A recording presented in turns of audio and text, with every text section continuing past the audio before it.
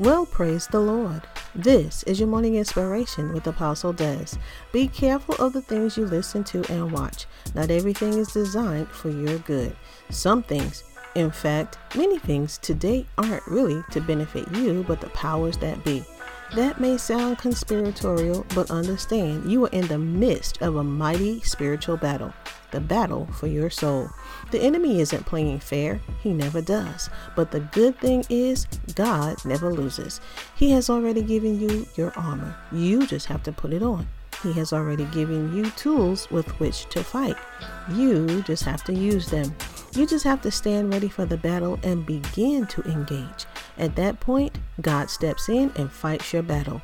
He just wants to know if you're willing to fight for it. He already knows the answer, but must put you in the position, the frame of mind that this is what you truly want.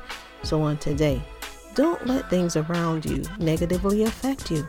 Instead, you positively affect things around you and help give someone else the hope you found in God.